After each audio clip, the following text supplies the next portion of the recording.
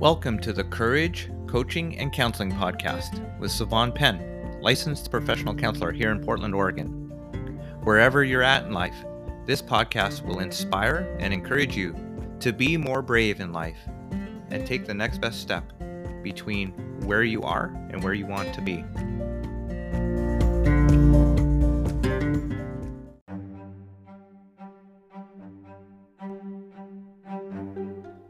Welcome to episode 71 of the podcast. My guest is returning, Summer Krause.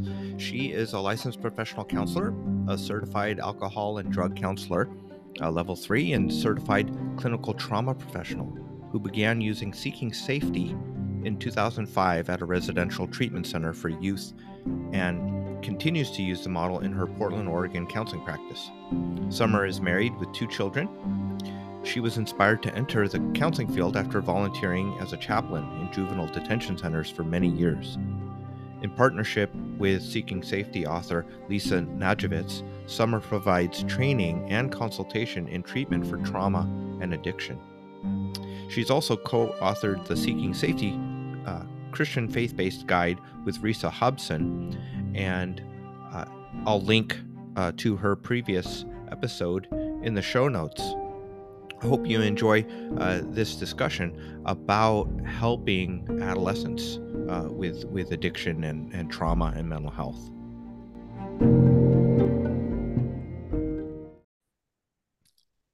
All right, Summer. Good morning. Good morning. Thank you for coming on the show. You're returning to the podcast. Yeah, that's right. I'm looking forward to talking with you about your latest book, your newest book. Thank you. Yeah, glad to be here. Round 2. Yes. So for listeners, can you share a little bit more, if they haven't heard the first episode, about you and the work that you do?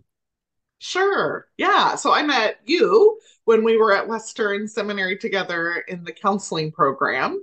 And I came into this work after having been a volunteer chaplain in juvenile detention centers in Portland and Seattle for about 10 years, and was just struck by the overwhelming amount of trauma among that population, disproportionate to individuals that I was working with in different settings. And what I observed is that once the youth's difficulty coping had escalated to the degree that they were in trouble with the law, the focus became largely on their criminal acting out, and the underlying trauma went largely unaddressed. I remember just listening to youth. And of course, in that role as a chaplain, I was, just praying with kids and helping to address more of their spiritual needs. But I just saw kid after kid with just the most tragic, unbelievable stories of trauma. And so many of them had had a parent die or a parent incarcerated, and so much loss. And so I thought, boy, seeing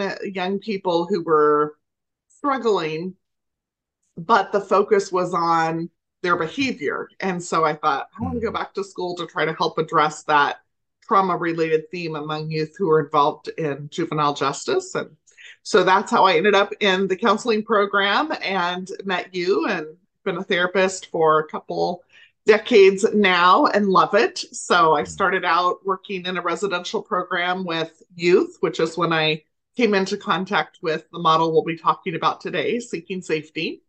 And currently I work as part of a group practice out of Portland. So I'm seeing clients individually and in groups, but my main gig these days is as a trainer. So I put on conferences and train people in a model for treating PTSD and substance abuse. So that's a little bit about me. I live in the Pacific Northwest. I have a hobby farm, a couple of kids, and life is good. Nice. Yeah. So the in the last few years, trauma, small T, big T, it's lots of folks are talking about it, being trauma informed in education or in churches. That's a greater conversation. But you've been working in trauma for a few decades. Yeah. Yeah. So can you say a little bit about Seeking Safety? Sure. And PTSD. Yeah, absolutely. So Seeking Safety was a model that was first developed in the early 90s by a woman named Lisa Najovitz. And she's on the East Coast. She and I have worked together for a very long time, but have never actually met in person. We do all of our work by phone and by Zoom together. Mm. And she created this first model, which was designed specifically to treat the intersection between post traumatic stress disorder and substance abuse. Because what we see is among people who have PTSD, there's very high rates of substance abuse. And among people who abuse substances, there are very high rates of trauma and PTSD. And historically, these two things were treated very separately. You see your mental health provider about trauma and PTSD. You see a drug and alcohol counselor about addiction and substance abuse, and never the two shall meet. Mm. But what we know is there's a tremendous relationship between the two. And so her model was designed to really focus on treating both of these disorders together as part of integrated care. And it's unique in that this is a model which often when people think about doing trauma work, trauma therapy, for example, many times people think about past focused models, which are asking you to dive into the details of the narrative of what you've been through. This is a model that's focused on the present, meaning that we are focusing on how does trauma impact you today? I like to think of it as leakage. It leaks from the past into our present. And so this is a model that focuses on how to cope today, and it doesn't dive into the details of what happened, which opens the door for a broader range of people to be able to conduct the treatment. You don't have to be a therapist in order to do it. Mm. Yeah. So some forms of trauma therapy require group and also individual. With the Mm. seeking safety model, is it mainly is it like a support for individual therapy? How does that interact? Yeah, good Group and question. Actually, individual. it's done both ways. Mm. So it can be done as a group and it can be done individually.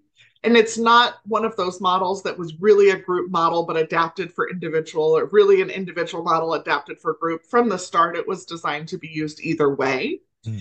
And so it doesn't require that you have both, but generally we say the more the better. And we encourage Mm. people to reach out to multiple forms of support. Yeah. So the seeking safety model, it has different elements to it. Could you give an overview of the things that are kind of covered, different topics? Sure. Yeah. So it's made up of 25 different topics that can be done in any order, and you don't have to do all of them.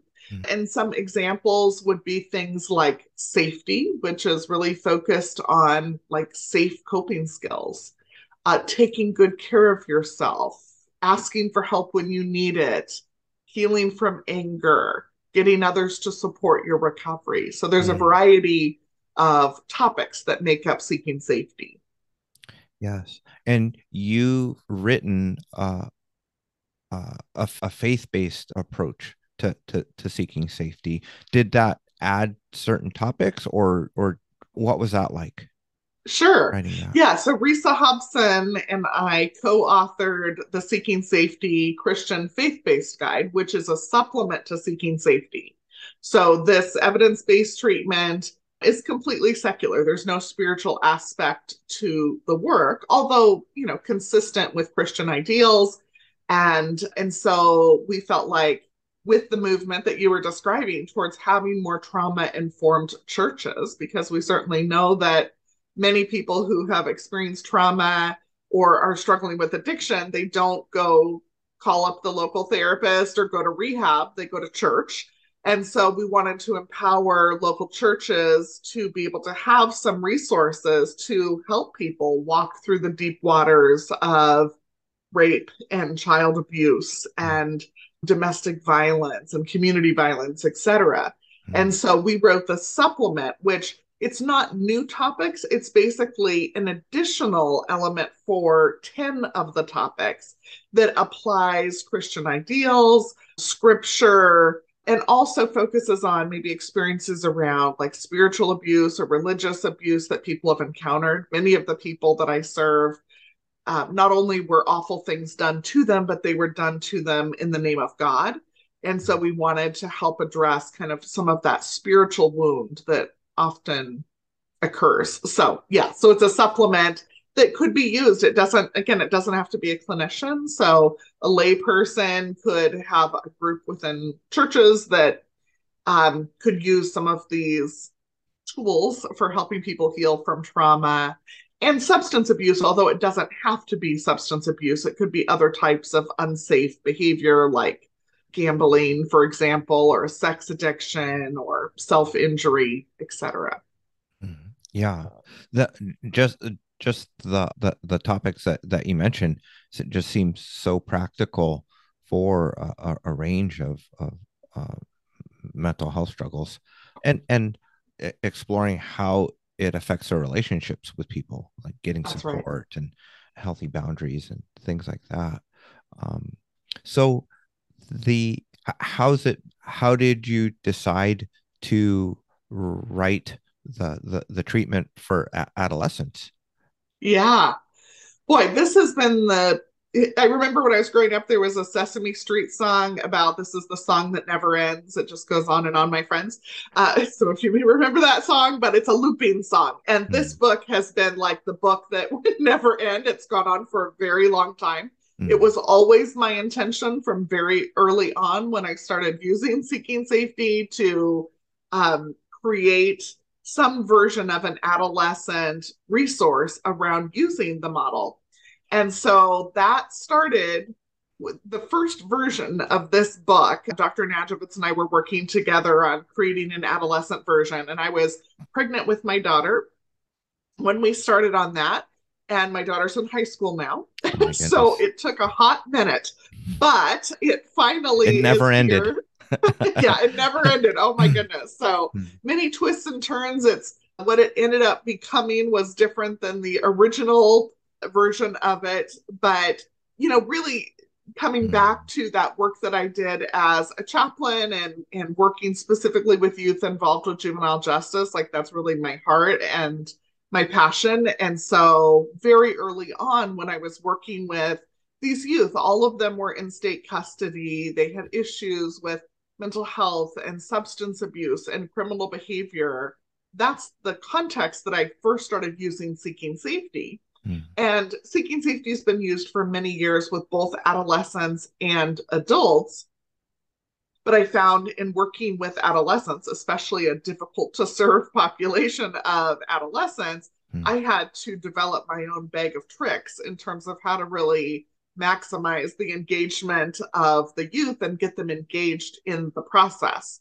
And so that is, essentially what prompted me to reach out to Dr. Najibetz is to kind of share some of what I was doing and then to be able to offer consultation to organizations, to provide trainings, and then ultimately to create this toolkit for other adolescent providers with a career's worth of ideas of how to spice it up. Yes, yeah.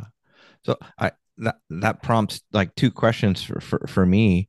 One is, and this is kind of a general question, is what's one way trauma plays out or looks in adolescents compared to adults, and what are like what's one of the improvements that you made, tweaks to help adolescents more specifically with the Seeking Yeah, Safety curriculum.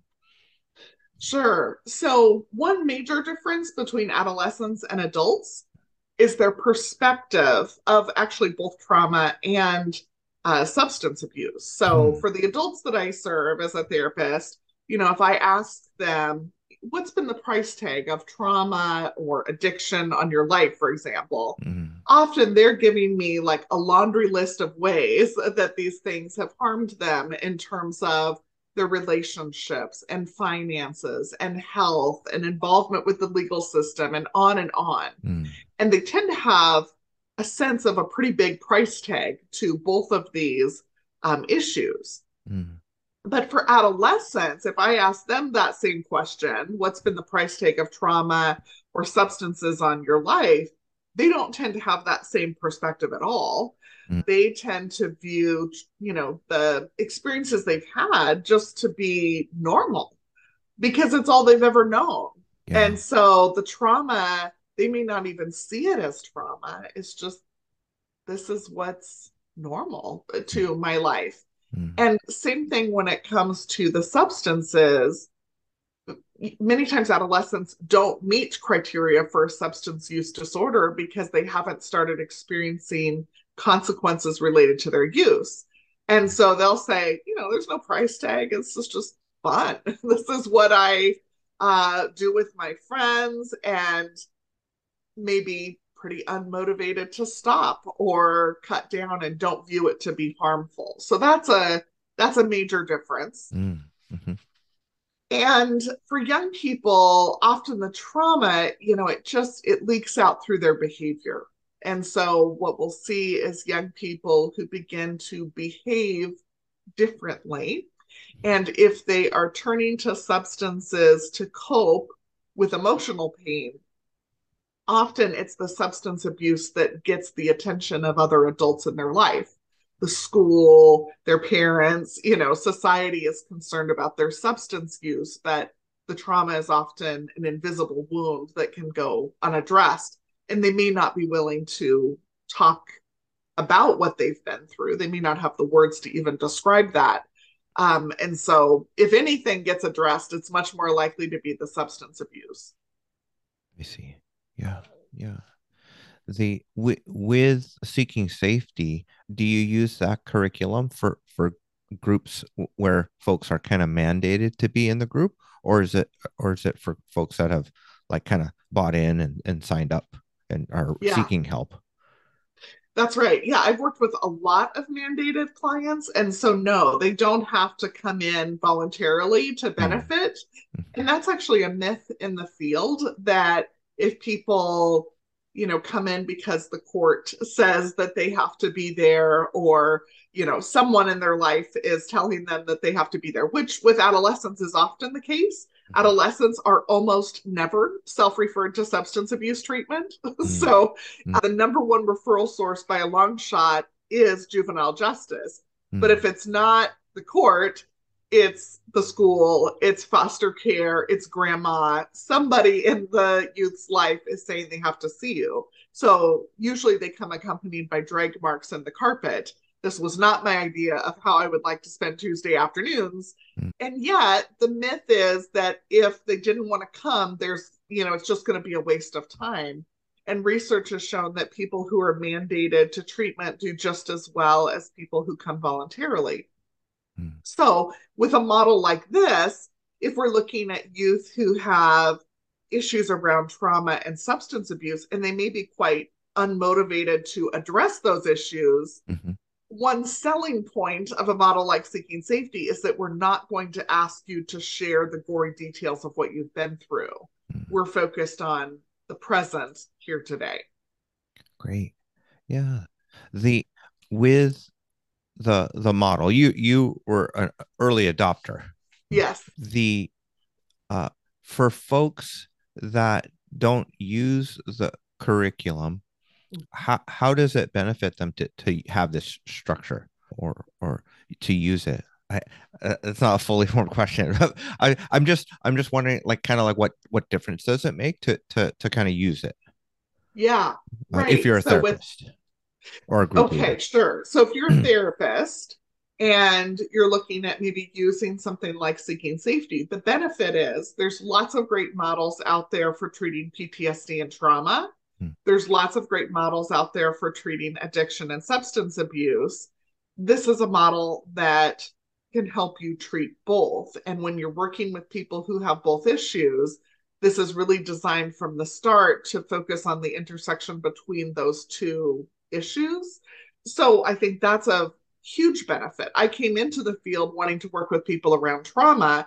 I sort of discovered, I fell into, if I'm working with people around trauma, I'm working around addiction. So that became sort of an unexpected mm, area of expertise and focus in my career has been around addiction. But so often the two things go together. So that would be one benefit. And mhm, also, if you're thinking about clients who maybe have a real strong adverse reaction to the idea of doing some of that past focused work, going back, telling the story of what happened, right?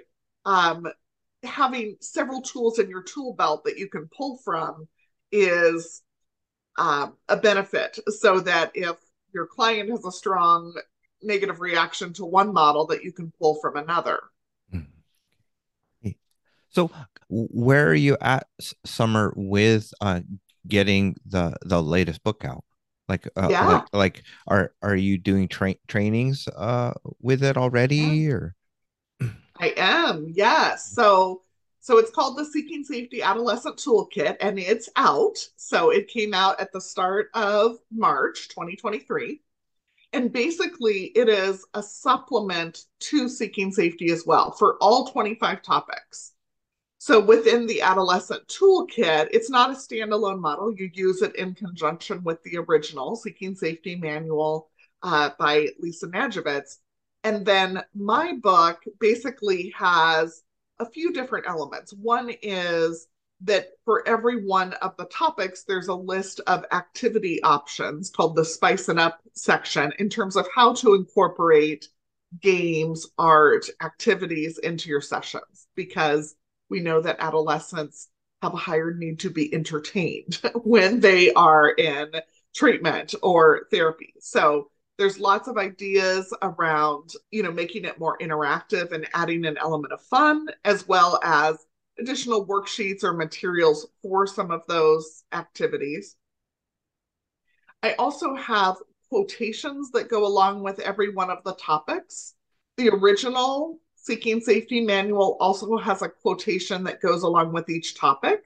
So I just have an additional one that you can use that come from children's books, children's movies, comic strips. So they tend to be figures that adolescents are familiar with Mm. that sort of highlight the heart of that topic.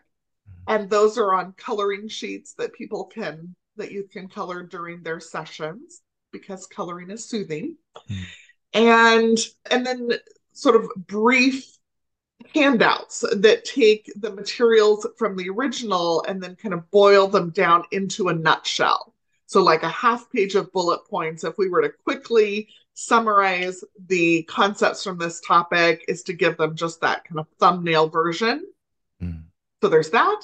A lot of tips for implementing it with adolescents. It's full of examples specifically related to adolescents, because youth tend to need more examples of Mhm. what does this stuff look like on the ground when you're using it.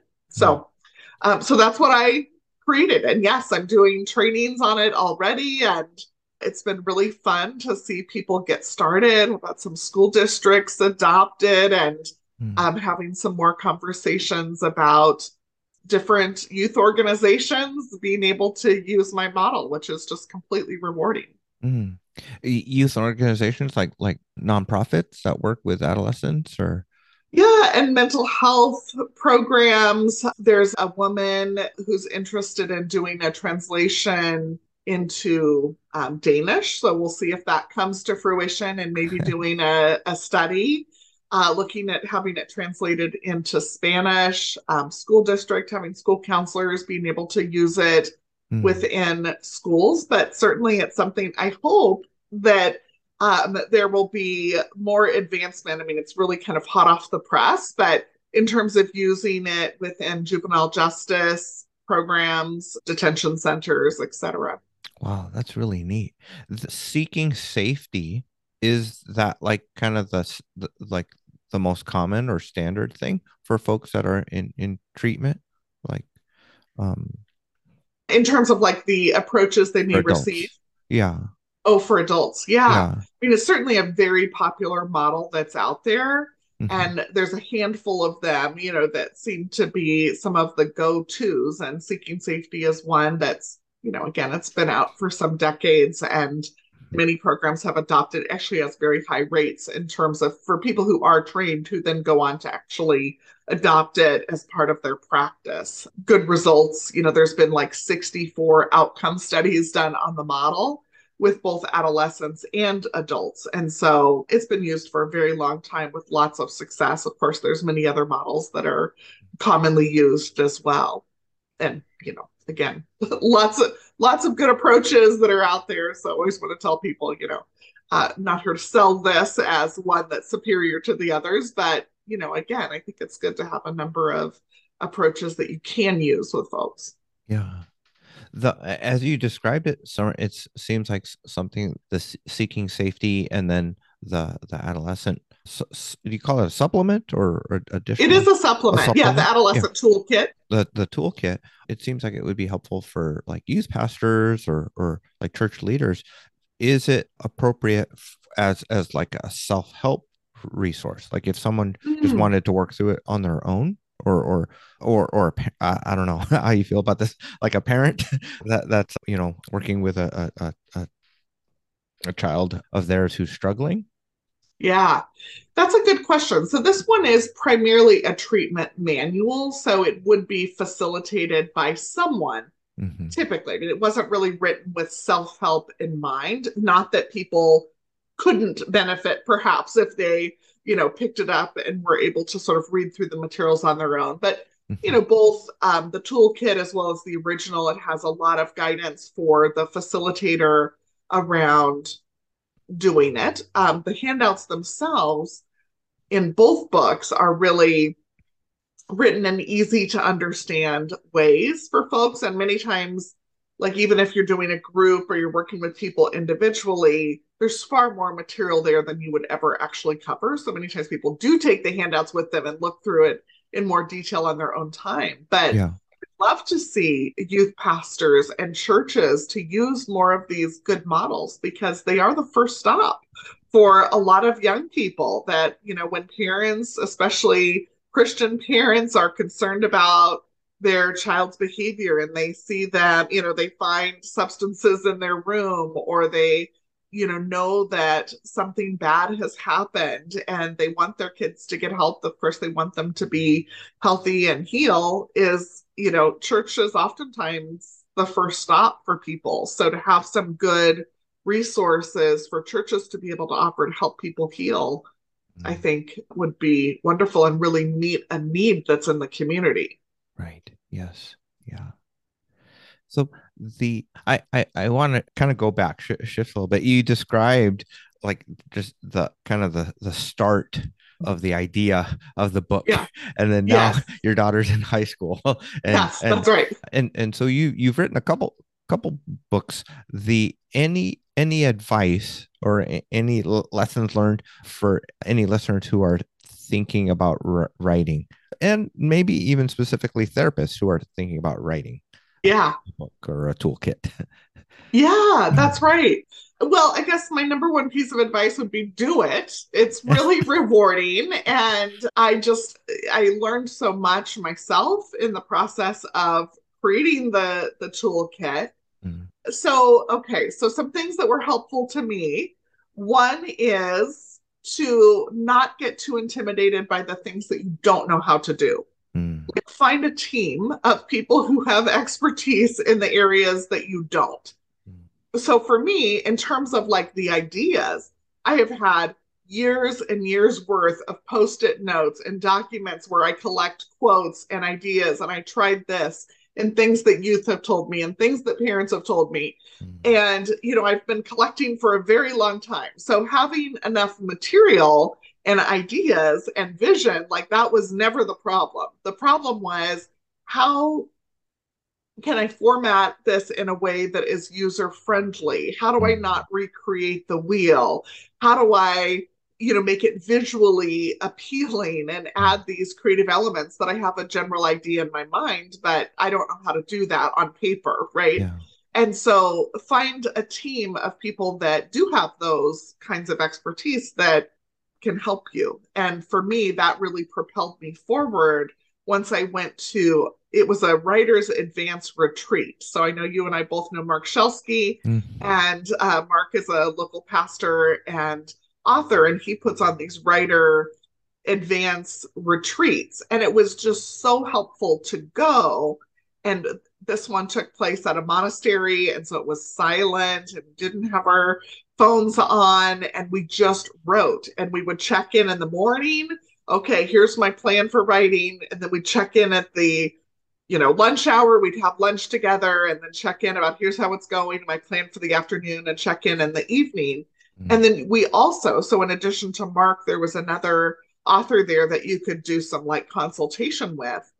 So having that uninterrupted time was gold because it's really hard to write at home, in my experience, when I know there's dishes in the sink or when my kids need to interrupt me every 20 minutes to ask something, it kind of interrupts your flow. So having that chunk of uninterrupted time and then being able to go to people who have experience, who are already published, and like just kind of throw all these pieces that are dancing in my head that I'm not quite sure how to put them together, mm. laying all of that out, just got some really solid guidance. And then from there being able to have people who know how to create unique coloring sheets that would be appealing and to Mm. do the formatting and to help with all of the technical aspects of what writing a book requires. So Yes.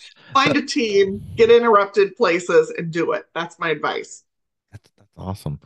So that's how you did it. The Yes, first thing is to do it, but then how do you do it? that's it. That's great. So like the person who helped you with like the visual part of it, and Mm-hmm. I think format is that an editor or is that a different person? Like what's the name of or title of that type of person on your Yeah, team? boy, you know what? I'm not sure what the title would be because Yeah. it's kind of the jack of all trades, which is also Mark Shelsky. So Mark Okay. helped me to do the formatting, and he was worth every penny of what I paid Mark to help me with the formatting. It was so worth it because, there were some things I could do, but Mark would take something that I would be like, yeah, that's basically good enough. That looks like what I want. And then he would take it and he would make it amazing and beautiful. And Mm, if there were, different things where, okay, well, I'm not sure how to, do some of those little details in terms of formatting. He knew how to do all of that and was really generous in terms of not only doing it, but also teaching me how to do it so that we could create one template together. And then he gave me this sort of idiot proof guide to very technical things, but he would, give me this list of instructions. You're going to right click, you're going to go to this and wow. then this. And so he basically gave me the instructions of how to do that myself. And then anything that I couldn't figure out, he did. So he wasn't my editor. My best friend is an editor, so she did the editing of the words. And Dr. Najavets, who's published an unbelievable amount of articles and also books, she went through as well. So from all of the people that I had on my team, I learned so much from every single one of them. Mm, that, that that's amazing. Mark, he's so smart and He and he's is. got so much experience with the books that he's written and so Yes. that's really neat. The yeah, so it's been quite a journey. The as we wind things down for today, Summer, I want to go back to trauma. You work with so many people, you travel all around the country and work with so many therapists, specifically like with helping adolescents.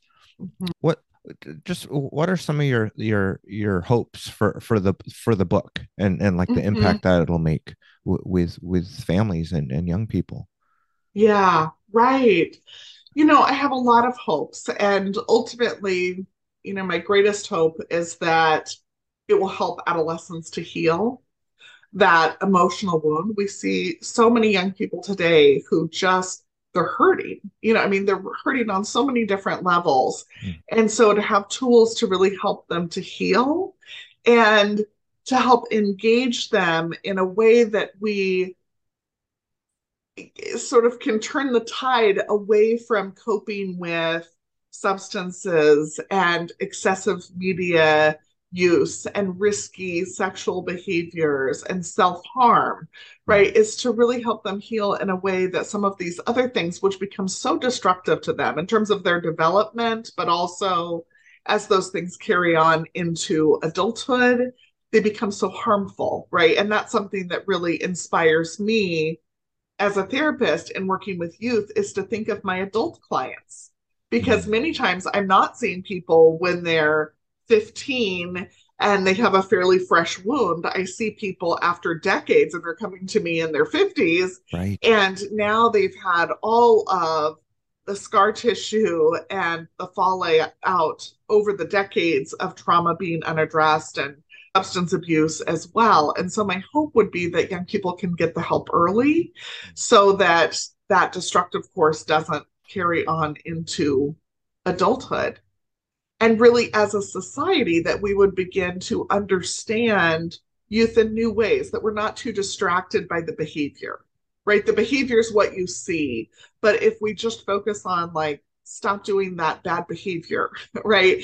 Even if we just focus on, like, don't use drugs. I was raised on commercials with the eggs and frying pans, Mm, this is your brain, this is your brain on drugs. mm, And I mean, that's great, but that was not a news flash that drugs are bad for you, right? mm, So mhm. most young people have heard drugs are bad for you, don't do them, right? But the problem is that those substances are offering them relief from the pain. And I really believe that if we're going to be effective at curbing patterns around substance abuse and other unsafe behaviors, we have to get to the heart of the matter in terms of showing them another way to Mm, deal with emotional pain. And that's not just for therapists, right? That's for parents and caregivers as well to begin to listen to the message behind the behavior. mm. For churches and youth pastors who have youth coming through the door who have behaviors that are off putting to Right. begin to understand what is driving the behavior and to show them a different way. And ultimately, as adults, that means we have to model it because Yeah. having them read it or teach it to them isn't going to be as effective as showing them how to cope safely. Yes. Yeah.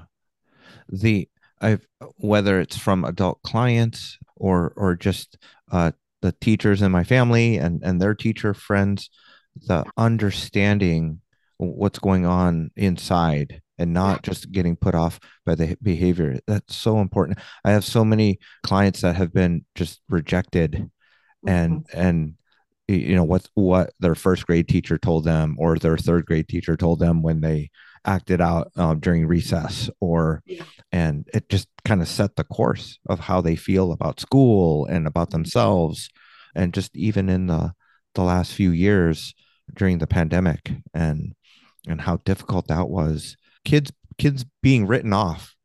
Yeah. They haven't even begun their life and they've already being written off as bad or unmanageable, too much to deal with. Uh, Yeah. I'm so glad that you've developed this toolkit for adolescents. The Thank you. yeah, any last thoughts that you want to share with listeners, Summer?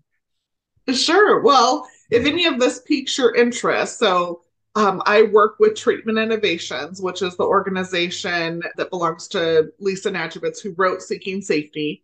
And so, if you are interested in attending trainings, so if you go to seekingsafety.org or treatment-innovations.org, that's where you can find my book, but also the opportunity for training. So, I travel around and train different organizations, but we also have open webinars where people can just register individually to attend a training either on the Seeking Safety model or specifically on the Adolescent Toolkit. So, would Mhm. love to see people sign in if they are interested.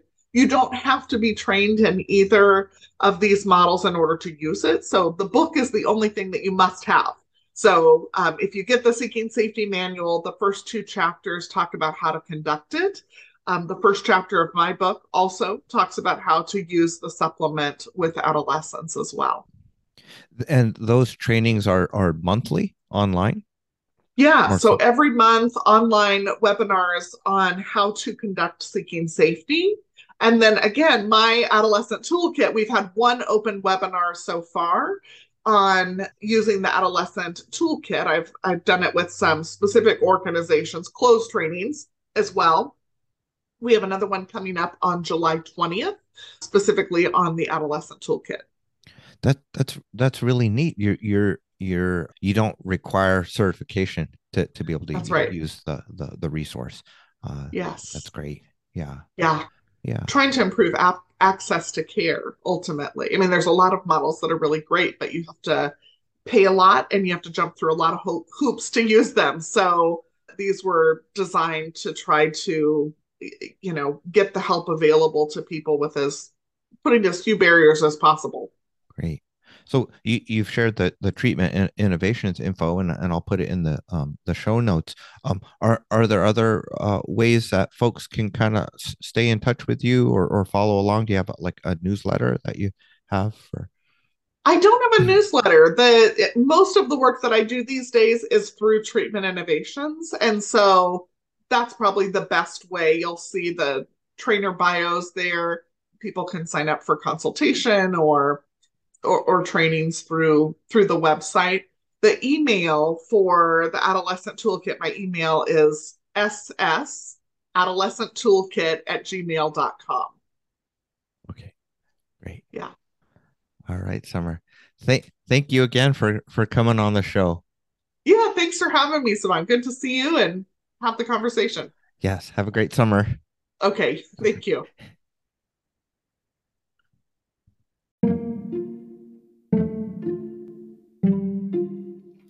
In parting, I wanted to remind you that September is National Suicide Prevention Month. September 10th, Sunday, is National Suicide Prevention Day. And if you ever come to the point where you're struggling, you're in crisis, maybe you are now, definitely encourage you to call the crisis line 988 to speak with a crisis counselor.